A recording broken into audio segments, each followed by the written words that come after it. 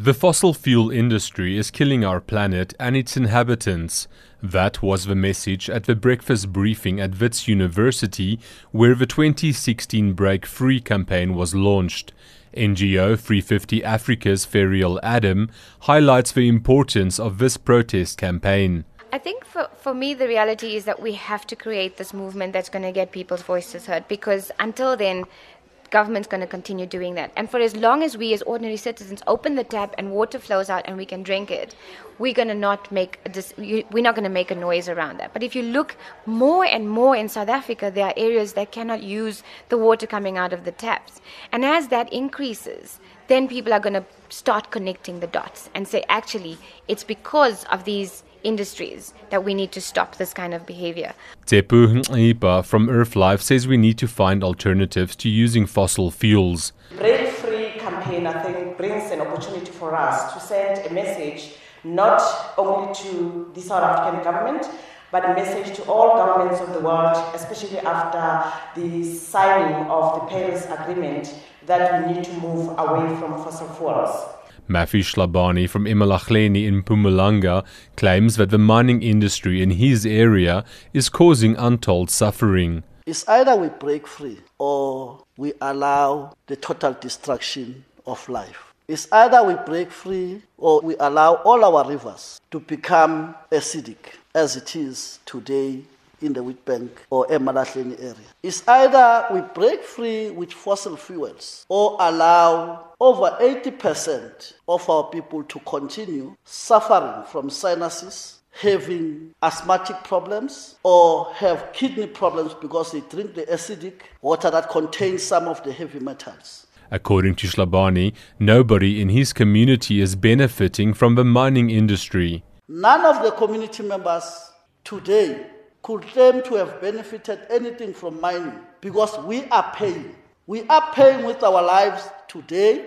More and more community members are dying as a result of illnesses that are linked to the mining activity itself.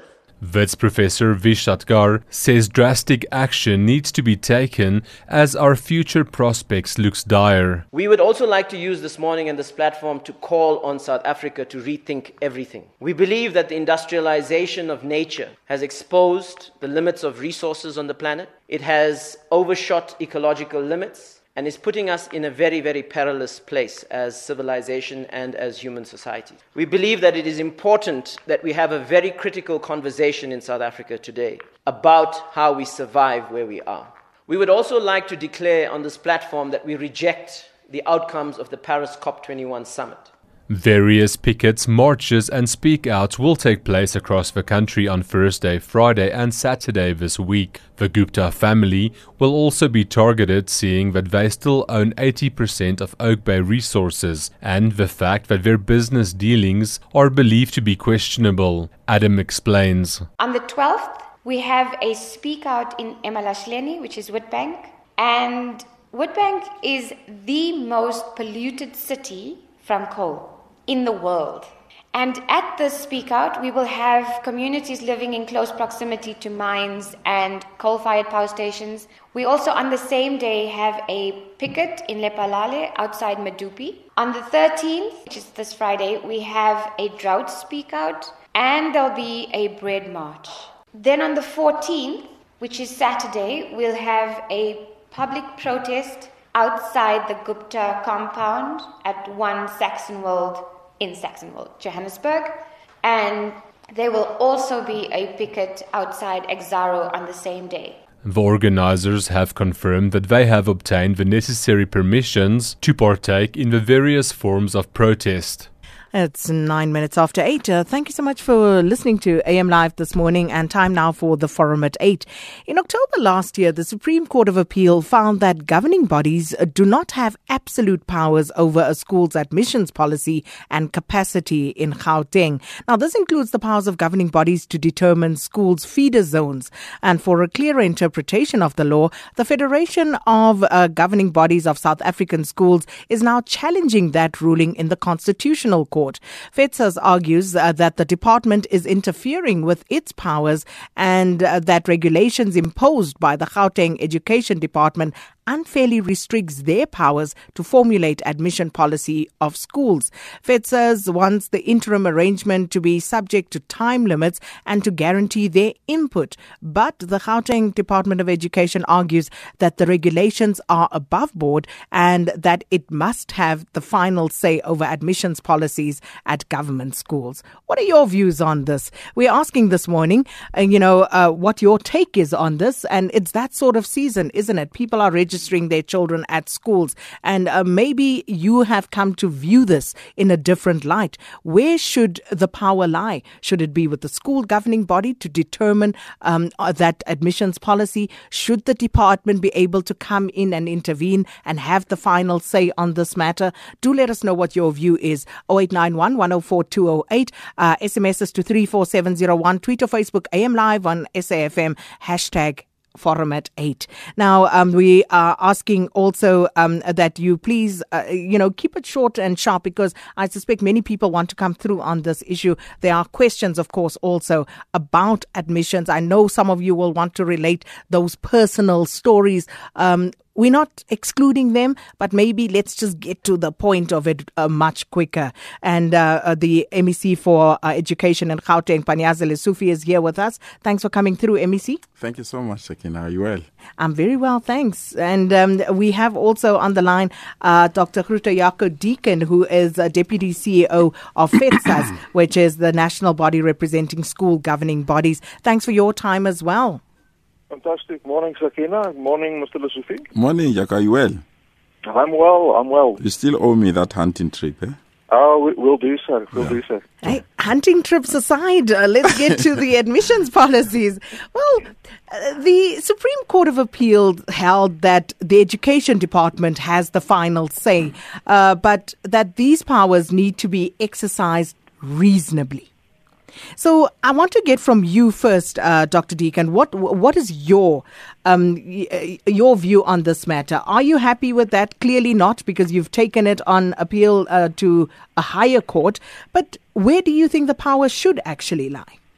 Yeah, Sakina, maybe just as a point of departure, in your introduction you mentioned that we've got state schools. We don't have any state schools in our country. We've got public schools. And there's a big difference between a state school and a public school. A public school, in essence, belongs to that school community. It's a separate legal entity governed. It belongs to itself, and it's governed by the governing body. Now, the regulations that's in dispute came from 2012. It was published by the then MEC for Education, Barbara Creasy, and the admissions policy is merely one of the issues we've got with the regulations. Our main concern is about the legality, the right of the MEC to make regulations, which we believe is contrary to what is stated in some sections of the Schools Act, and obviously the final say on admissions, on language policy and capacity is also in dispute.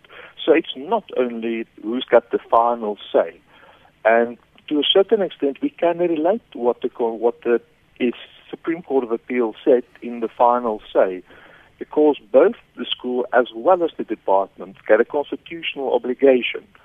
So where schools have the capacity to take more learners, then there must be a meaningful engagement between the Department of Education and the governing body to see whether they can accommodate more learners. And that's also in line with the Constitutional Court ruling in the Ermelo matter a few years ago and Rivonia 3 years ago.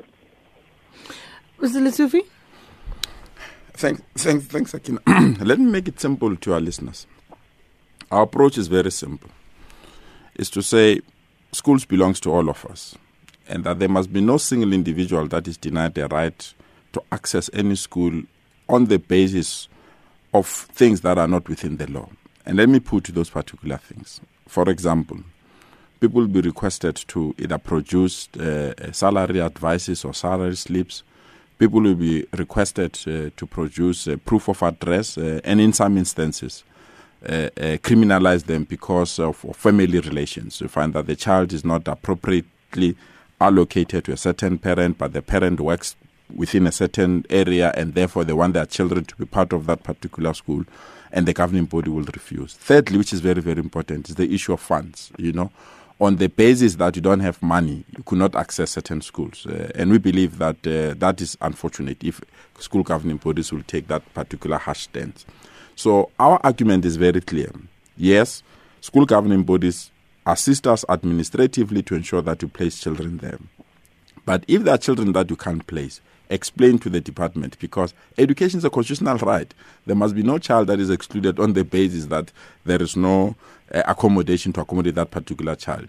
Bring that information to us, because the act is very clear. The ultimate person who will have to make that particular decision is the HOD, because he has a bird eye view to say, yes, here there's overcrowding, but there's no overcrowding, so that he can move learners to a school that there's no overcrowding. So our argument is very clear. Don't use things that will exclude people purely on the basis of their color of the skin, on the basis of language, on the basis of resources, or on the basis that those particular people are born at the wrong area. We believe that education must be affordable and education must be accessible to those that can make a choice. Here, people want to remove the right to choose. To say, if I want my child to go to this specific school because I know this is the best school, I know this school performs another thing. People want to exclude you, to say we can't do that on the basis of all other things that I've alluded to. Yes, we have to declare feeder zone. Yes, we need to declare whether learners qualify to be in that particular school, to manage movements, to manage other related matters. But in the ultimate end, my view, it's simple. Allow choice, but upgrade where people vote with their feet to say there's no quality education in this area. It's my responsibility as the MEC responsible for education to ensure that we level the playing field, we ensure that quality education is available at all places. You can see, even from the launch of our new school in Soweto yesterday, that we are trying to give a major facelift of township education so that we don't have this struggle where people have to deal with these particular issues that we are facing. So our approach is very simple. Yes, SGP plays a meaningful role, a very important role, in assisting us to manage this process, but they must not introduce rules that are not within the rule book. Because if you introduce new rules that are not within the rule book, then we have the right to go and protect those parents that want their children to be in those schools. Are you satisfied with that, Dr. Deacon?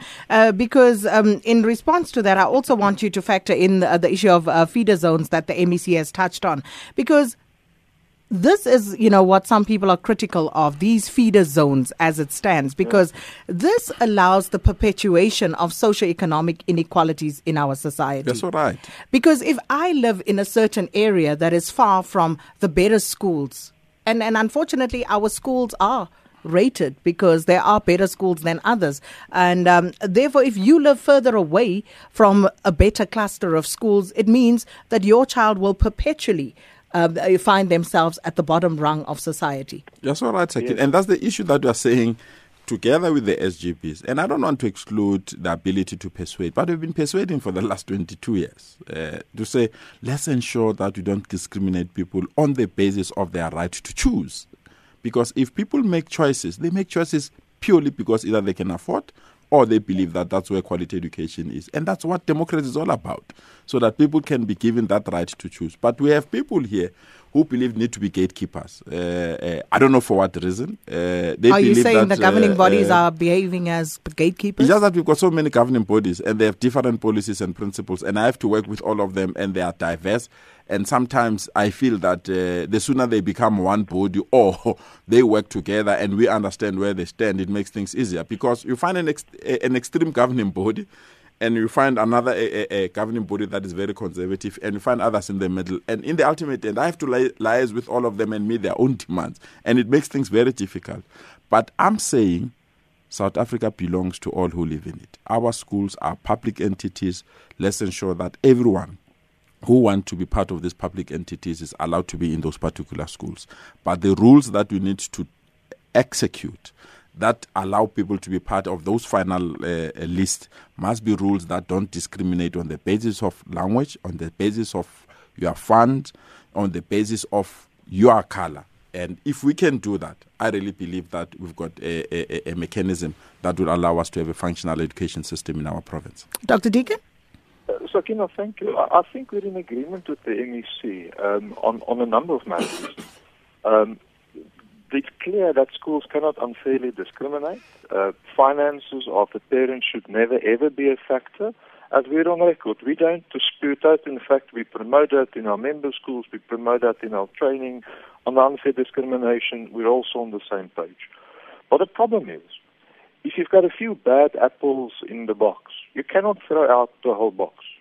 In terms of the Schools Act, if the department is aware of a governing body that's using those criteria who unfairly discriminates, in terms of the Schools Act, they can act. They can act against that specific school and governing body and take action. There's no need, because of a few bad apples, and we need proof of those as well, to remove the whole power from school governing bodies because of a few violations. The Schools Act makes provision for the head of department to deal with those governing bodies, if you're aware. If you go through admissions procedure and your child is not admitted, the Act makes provision for an appeal process. So then those appeals can go directly to the office of the MEC, and he can overrule the governing body at that stage. So on the criteria, on the legality, we've got mechanisms in place. If we are aware of our member schools violating those specific sections in the Schools Act, we will take action. So we don't want to protect illegal action. If we get to the feeder zones, I think there are two important things to remember. The first one is that we've got a very unique problem to a certain extent in Gauteng, where you've got the economic hub and people are flocking to Gauteng, not only from South Africa and other provinces, but from all over Africa. So there's a huge demand for schools in the province. So to a certain extent, I feel for Mr. Lesufi, because of the success of the province, there's an influx. But that was foreseeable. So the fact that they've started to open schools now, the fact that there's brilliant upgrades in what Mr. Lesufi called the township schools, I mean, that's applaudable. I saw the schools, I saw the aviation project, and that will alleviate, but we need more of those schools. So there's an influx on the one side. On the other side, it's not only about numbers. It's about the quality of education that will take place within those schools. Now, if you create feeder zones, like we have in the regulations now, where parents can enroll only in a 5-kilometer radius of a school, that take away the right of the parent to choose the best school for his or her child. If it's about vocational training, if I want my child to be in that school where they can learn about aviation, in terms of the current regulations as it stands, I won't have the right to choose that. And I think that's the concern from our side, is that you take away the right of the parent to choose. But the dilemma is not only the number of schools and the influx of people, but the quality of education that's not happening in all the schools. And if we can address that, then this problem, the interim problem, will disappear. Now, hopefully this is only an interim problem where we address the quality, and then the feeder zones can disappear in the future. Well, we have to take a break, and it's going to be difficult to, drill down into all of those issues. I can already foresee, because calls are coming in, messages are coming in, but we'll continue this discussion after the break. Now they're taking the decision upstairs, John. This is going to be a close call. The home side with everything to play for here. Have they done enough? One decision can change it all. The right call can transform opportunity into measurable results. Make the right call for your business. Partner with a CASA today. You imagine a chartered accountant. We see a business decision maker equipped to inspire future business results. Find a responsible business leader at findacasa.co.za. Sakina Kamwendo on SAFM.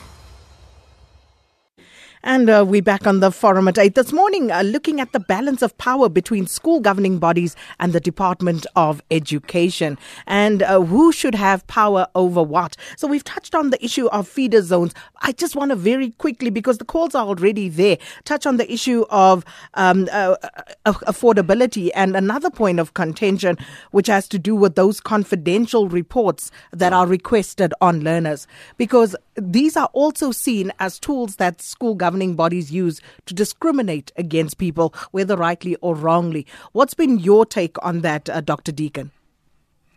Well, I that was part of the argument in the Constitutional Court, and one of the examples used was special education.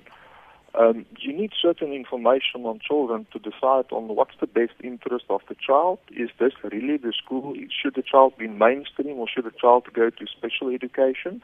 On the one side, to assess the best interest of the learner.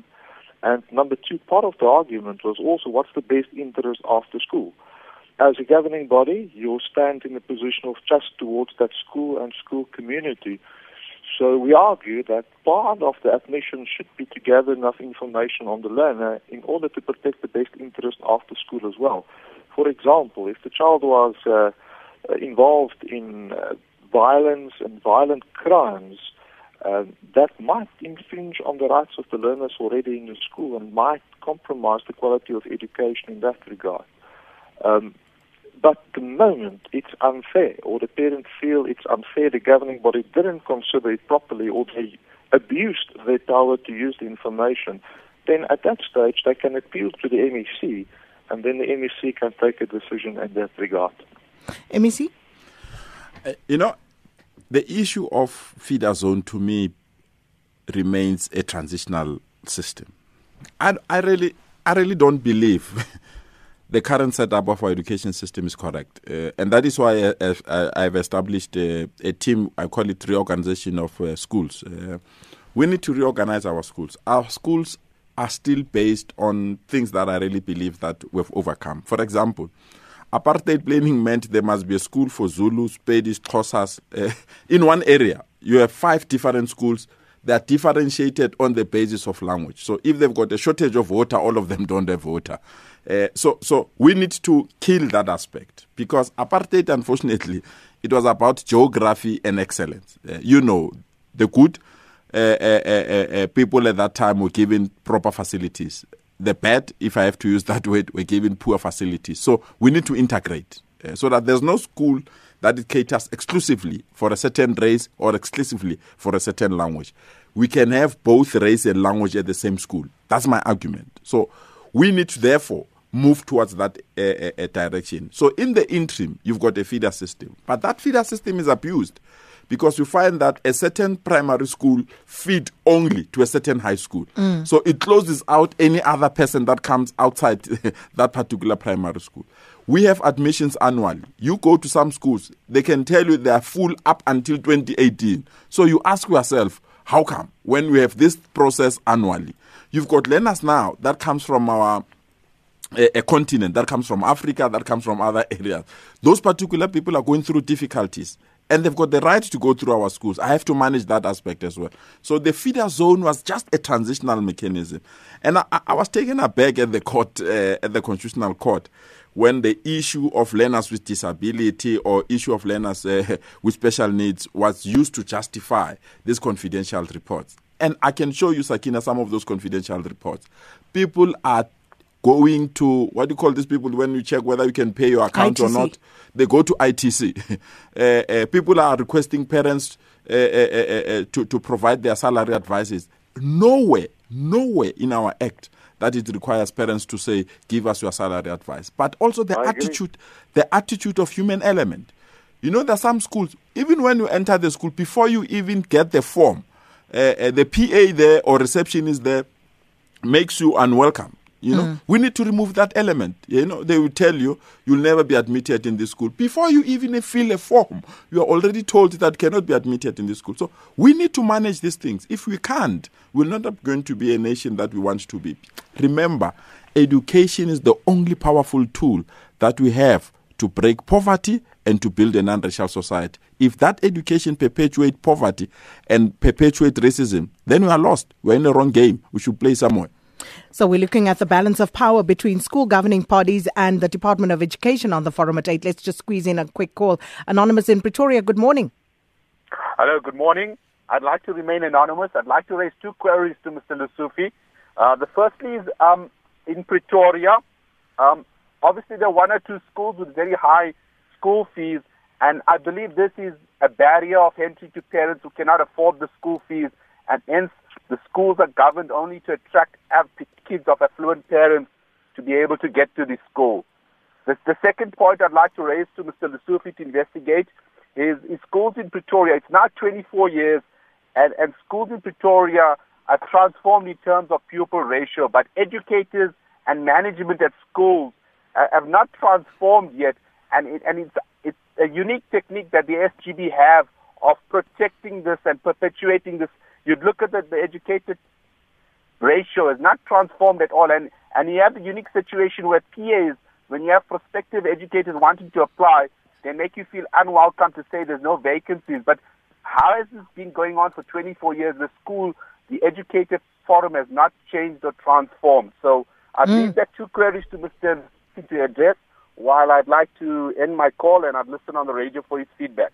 Thank you so much, Anonymous. And we'll continue taking your calls after the break. James in Witbank will take yours first after the news break. Kumbuzile Tabete standing by with the latest headlines. Yebo Sakina, looking ahead in the 9 o'clock bulletin, Deputy President Cyril Ramaphosa says the renewed cooperation between government, business and labour will help reinvigorate the country's ailing economy. But more on that story at 9 o'clock. Here's a wrap of some of our top stories this morning.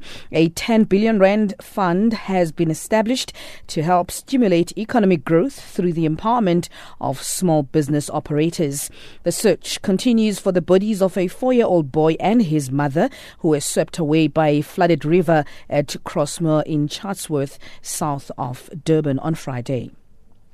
Government will today start to roll out awareness campaigns in Vuwani and surrounding villages outside Thohoyandou in Limpopo.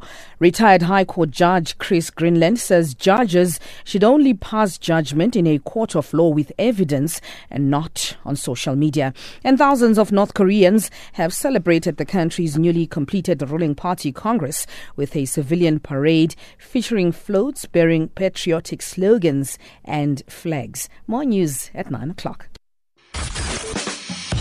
Traffic on SAFM, your trusted guide to the road ahead. Yeah, very good morning. Problems in Pretoria still, this time on the N1 going north. There's now been a collision around Garsfontein Road. It's on the right-hand side. So you've got a big delay coming out of Centurion up from sort of Boerta Avenue through the R21 towards Garsfontein Road. And then an equally big queue having a look at that starts sort of around about the N4 Witbank Highway all the way down to Garsfontein Road because of the onlooking. Eskia and Pursley Drive between Vanderboom Junction and Mopani Highway closed because of that bus crash this morning. Very heavy traffic out of Pretoria north, Ruckle de Beer, Eskia and Pursley Drive, and then down through Paul Kruger and Mansfield Avenue, Mayville, Capital Park into the CBD. Very heavy going there. Joburg, the N1 slow both ways into William Nicol. The Mike 1 slow this morning from Melrose up towards Santon, and the N12 just a little bit sluggish coming into Galilee's. R24 broken down truck before Barber Road, so slow from the airport side this morning. Durban, an earlier vehicle fire into north at Queen Nundy Drive, queuing traffic from Clare Road Bridge, so just sort of north of Spaghetti Junction. You really had a big backlog going through there. Cape Town, the N7 slow between Klipfontein Road and Viking Way. There's also been a truck crash in Epping on Viking Way near Jan Smuts Drive, so expect some disruption there for a little bit. The N1 this morning slow again, Brackenfell through to Belleville, and then from sort of Kiel Basson all the way through to the CBD. That's heavy. Marine Drive still bad but eased up after some big problems earlier this morning. Reminder of a serious collision on the N2 at Colchester east of Port Elizabeth. That might cause some delays, and if you're driving through Mpumalanga today, the N11 will be closed at Transport Pass from 11 a.m. until 3 p.m. A full 4-hour closure of the road linking Middleburg and Groblersdale. Rob Byrne, AM Live, Traffic Watch. Thank you, Rob. Master Chaba is back, standing in for Rowena Bird. Morning, Master Chaba. What can we look forward to? Good morning, Sakina. Today on Morning Talk.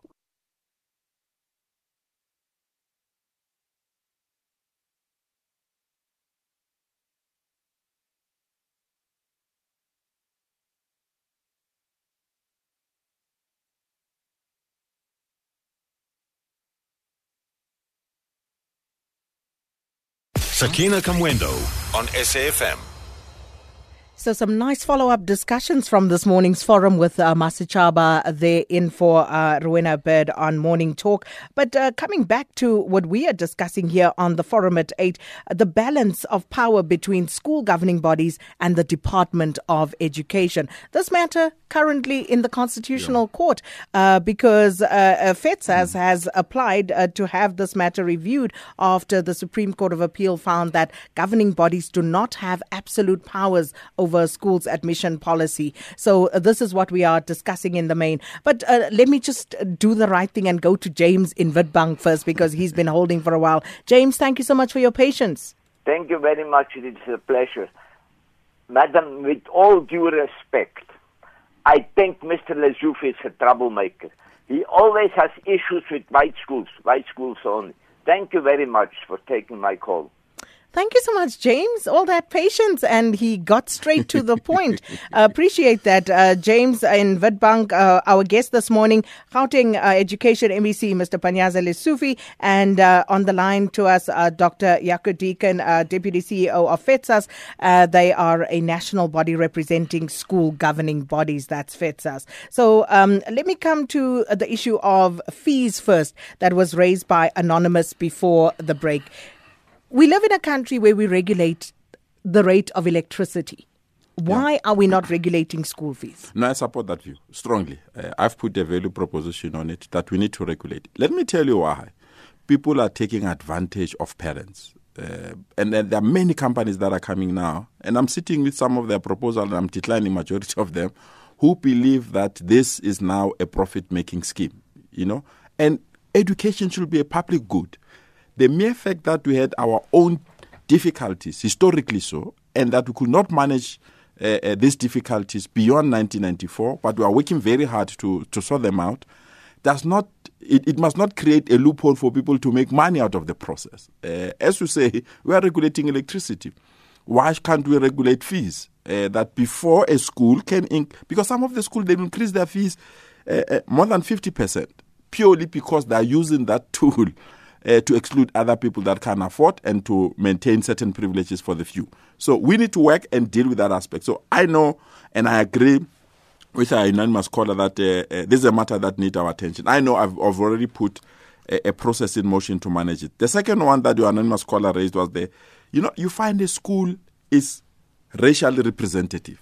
It represents all learners. It represents who we are as South Africans. But go to school management, it represents one race. Go to the name of the school, it reminds us about the past. We can't allow that. We'll never do. I've given all schools in Gauteng until the 30th of September. You change on your own, or I'll impose the changes. Because you can't have a school where the only black person that the school see or the children see is a tea girl or somebody that is doing the garden. That's the only person that they know of any other color. The rest, the entire school is either white or the entire school is speaking only one language. It can't be 20 years or 22 years after we've obtained our heart-end liberation. So we've given schools until the 30th of September to say, don't remind us about who H.F. Vervoet was. When's the name of the school?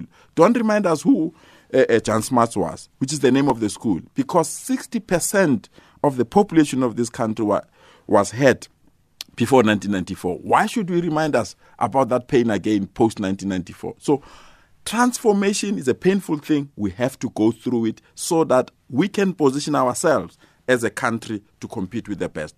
Fortunately now, we are trying to balance the two.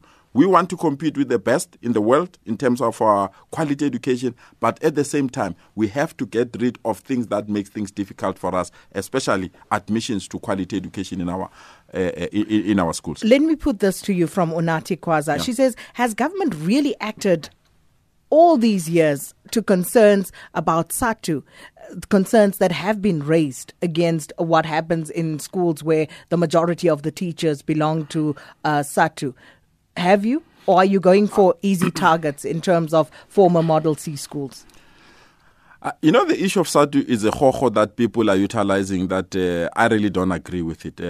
For example, we need labor peace. SATU is not the only unions. There are almost 18 unions in the province. It's how you manage them. They represent the interest of their workers. I represent the interest of parents and the interest of government. So we need to engage and persuade them. We always do, and it's robust. It's very difficult. I've said it quite clear. In Gauteng, there will be no single post that will be occupied by somebody who does not have the qualification, the commitment, the character of the particular post, and the skill. And they've agreed with me. And we are doing those things. I indicated that performance comes first. If you don't want to perform within the school environment in Gauteng, you can't be in Gauteng. Because if we can't lift up performance, Sakina, if we can't make education to be the solution to the social problems that we have as a country, we are gone. If we are still producing learners that still have to queue for an RDP house, we are gone. We can't sustain that.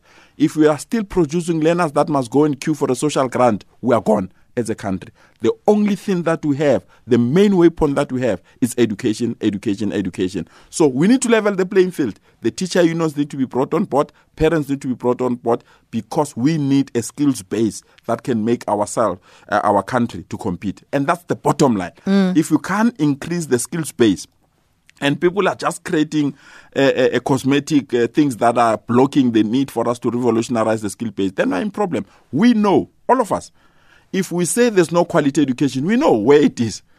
The problems are where? In the township. And it involves the poor. It involves majority of our learners. Why do you want to keep them trapped in that poverty strip? Whereas we can broaden that poverty strip and ensure that we share resources, we share teachers, we share the facilities that we have as government. And that's what we need. If we can do that, we'll be in a position to say quality education will happen in our lifetime. People are asking, why aren't you then fixing the schools in the townships? Why aren't you bringing them up to the same level that schools in the suburbs It's are? the decision we took as a country. You can't blame us as government. To build non-racialism was not easy. If people who are accusing us, why didn't you improve township schools, would they have agreed that all those quality educators that were in white areas would have been taken to township schools so that they can teach there? Because that's what we needed. We said, because of non-racialism, we'll allow choice to determine whether people want to work with us or not. But after 20 years, you can see that that choice is not working. You need a radical intervention so that those... Because I don't understand why I advertise a post in Soweto for a principal. Why white principals do not apply for that post? Literally, they don't apply. So, but they will accuse you that you are not transforming township schools. Let me tell you, the best maths teacher, if that maths teacher starts to teach our children better in the township, those that have deep pockets, they come and recruit that teacher. So they believe quality belongs to them alone. Because they've got the deep pockets, they've got the resources, any best teacher that develops out of the township. So they're treating us as training grounds for them. We must stop that. So that's the reason why I'm saying transformation need to be broadened, transformation need to be managed, but those that don't love or they don't want to move with transformation, we have to take them to the transformation place where we want them to be, because they can see in that space there's non-racialism, there's freedom of choice, and our children will be taught a curriculum that will ensure that all of us are proudly South Africans. Lebu, Rose, Alfred, just hold it there. I just want to give Dr. Deacon a chance to respond to those very issues of fees and transformation before I go to the lines. Yeah, thank you, Sakina, especially to those accusations made by the anonymous callers. The moment your admission is refused because of the finances of a parent, you should complain. That is not one of the criteria that should be used. If parents cannot pay, it's not a factor. Even if you're enrolled at the school, if you get admission and you cannot pay the fees, there's national regulations where you can apply for the exemption of school fees, and a governing body must go through the proper process. So finances should never ever be a factor. The examples used sometimes in the media and by the MEC of extremely high school fees, those are a few schools who are asking those kind of school fees, and I think the department should engage on an individual level. On average, the most expensive school is not situated in Gauteng, both on the high school level and on primary school level. It's situated in other provinces. Gauteng is average in that regard. But our concern, and I hear Mr. Lesufie's concern about integration. If we talk about language and how the department can assist schools, is to have a relook at the funding model of schools. Mr. Lesufie is requesting Afrikaans schools to become parallel medium. And I think there will schools that will definitely be willing to consider that and to go that way. But the funding model doesn't make provision for parallel medium education. We have got an Afrikaans class, for example, and an English class. I will get 1.1 teachers for 2 classes. Now, a 0.1 teacher cannot teach. So therefore, the school must now increase their school fees to the point the 0.9 teacher to make provision for parallel medium education. So the moment we can sit down with the national department and the province to say, how can we make this affordable to create more parallel medium schools for more integration and more exposure for learners, we need to start with the funding model. How will the department support the schools to do that on the one side?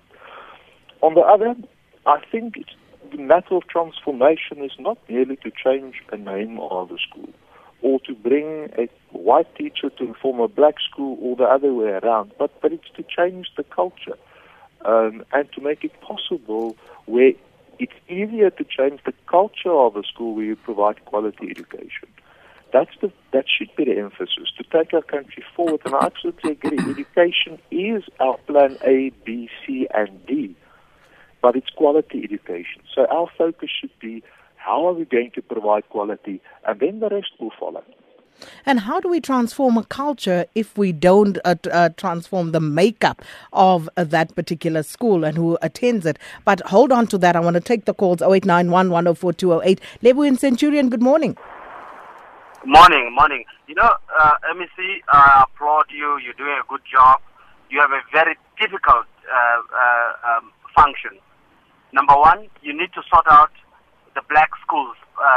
Historically, what's called black schools, so that black parents could have a sense of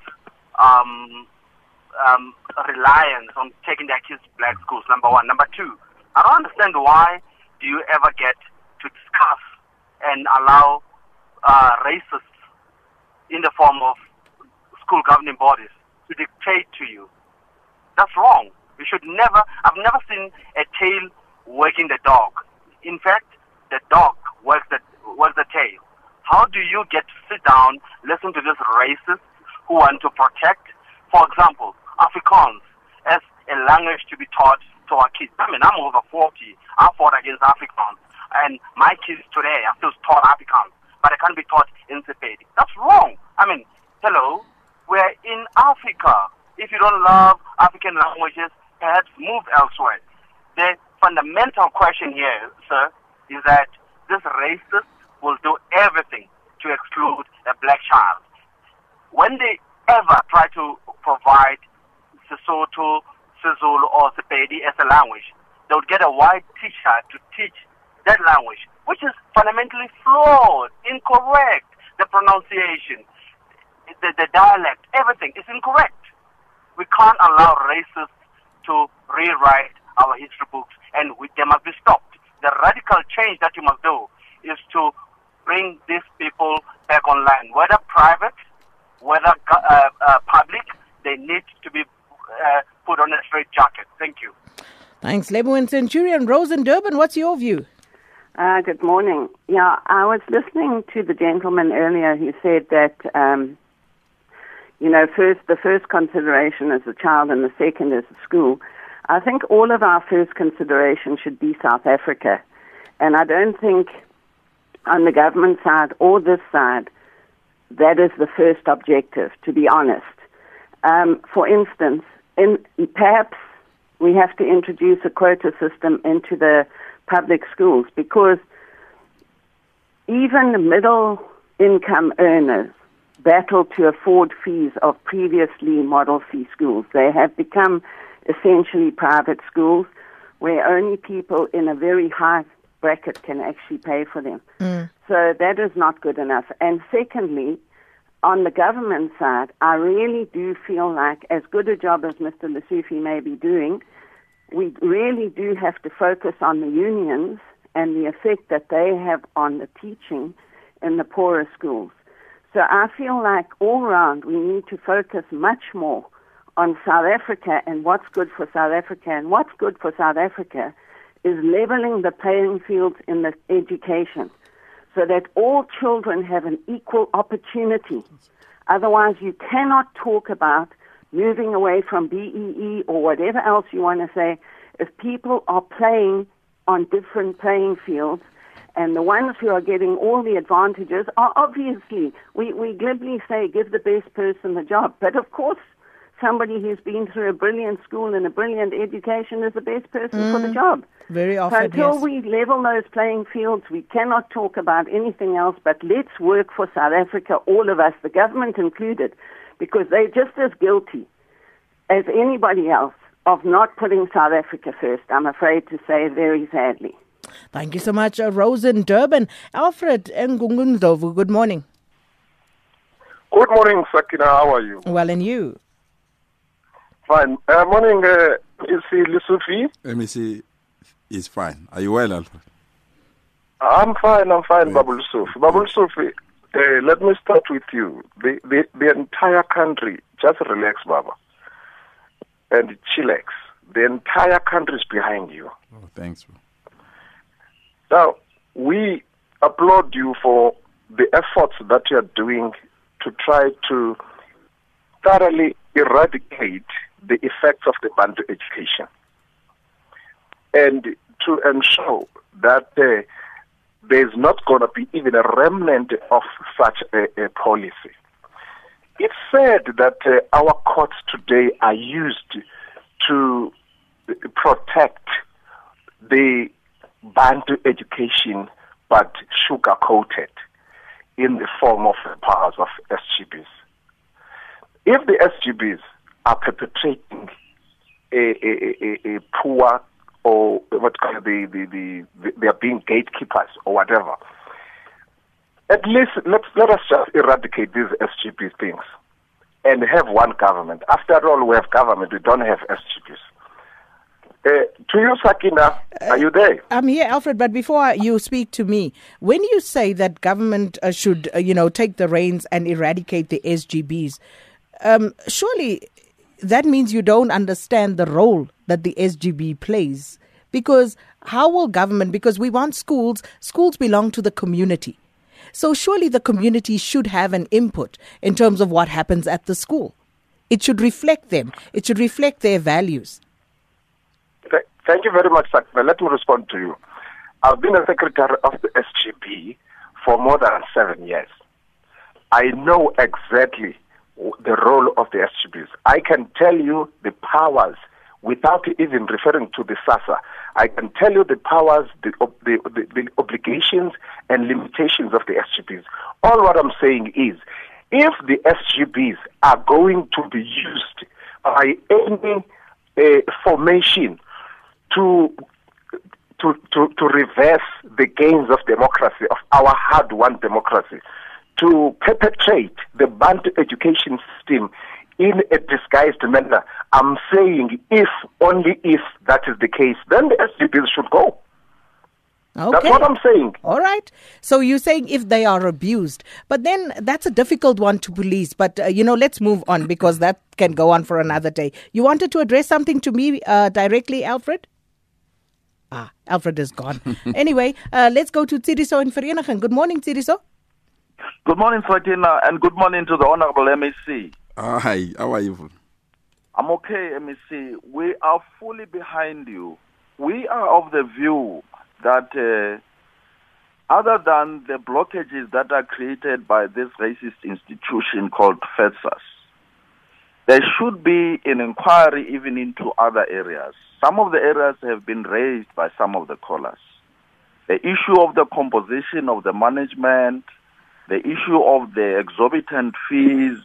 These institutions are even refusing to introduce African languages in their schools, and many other practices which are not in tandem with the new dispensation. We think that you're doing well, and we'll support you through and through. You listen to the FEDSAS representative, you can hear that this fellow is trying to maintain the status quo. We can't afford a two-tier education system where some schools are for the rich and others are for the poor. We must crack it down, and I think you must be much more aggressive in dealing with the issue of transformation. This is an area that has gone untapped for many years, and we can't tolerate it. After 22 years, you have institutions such as FESTAS, which still wants to preserve the privilege of the apartheid education. If we want quality and if we want transformation, this is the way to go. These people are creating disparities. They are widening the gap between the poor and the rich in this country. through the practices that they want to maintain. And we can't afford it anymore. The question of the class size, we know what they do. They use the money to create smaller class sizes. In township schools, class sizes are big, and many other disparities which they want to further create in the system. That was Tsidiso out in Vereeniging. Okay, many issues raised there, but we have to take a spot break. When we come back, we'll try and tackle those. From 2014 to 2015, over 500,000 vehicles were produced here in South Africa, and nearly 200,000 of those were exported. Through the support of the DTI, Mercedes-Benz invested in its South African plant, creating over 900 direct and indirect jobs, which meant that someone could now afford a new home, a new car, and send their kids to school. With these achievements, it's easy to see how the DTI is igniting the industrialist in you. The DTI towards full-scale industrialization and inclusive growth. Sakina Kamwendo on SAFM. And we have about 4 minutes left, so not much time. Let's get straight to it. Dr. Deacon, let me get you to respond first. You've got 2 minutes. Wrap it up. Respond to what listeners were raising.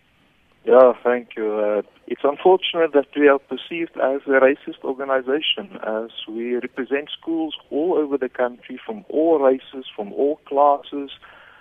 We've got members from all school communities, from all races and cultures. So in that regard, I don't think the listener is well informed about the work we do. And our focus is on quality education for all the learners in our country, not to protect a specific privilege. But as a citizen of the country, it's our duty and obligation to uphold the Constitution and the rule of law.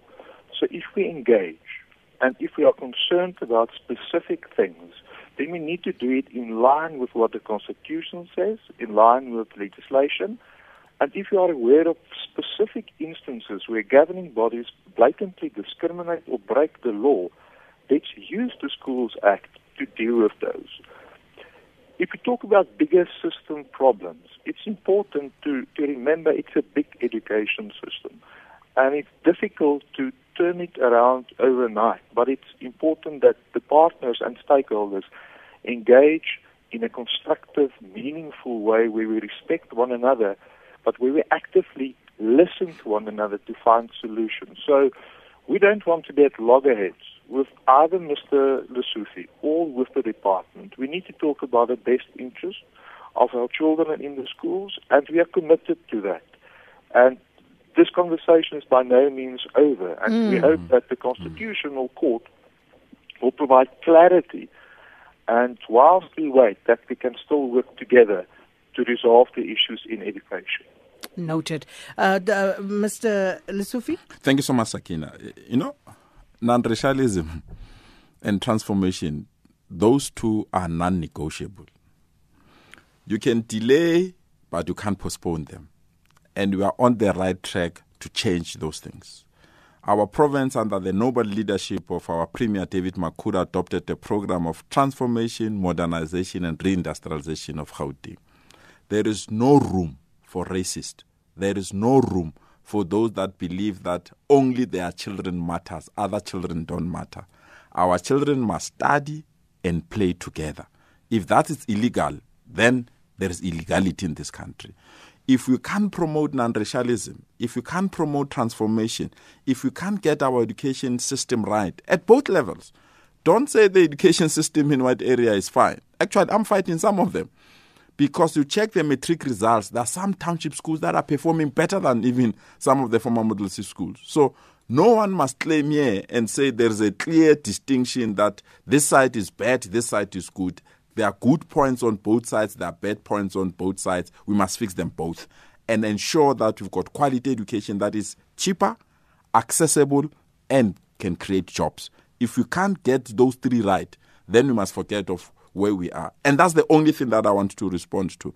But whatever that Hendrik Verwoerd has done, Hendrik Verwoerd must know, I only share that name Hendrik only with him. But whatever he has done, our mission is to change and ensure that education is accessible, is cheaper, and is available to all our people. I didn't know. You panyaza Hendrik Lesoufi. That's it. And it ends there. Okay. Well, unfortunately, that is all we have time for. But, very serious issues and things that need to be discussed.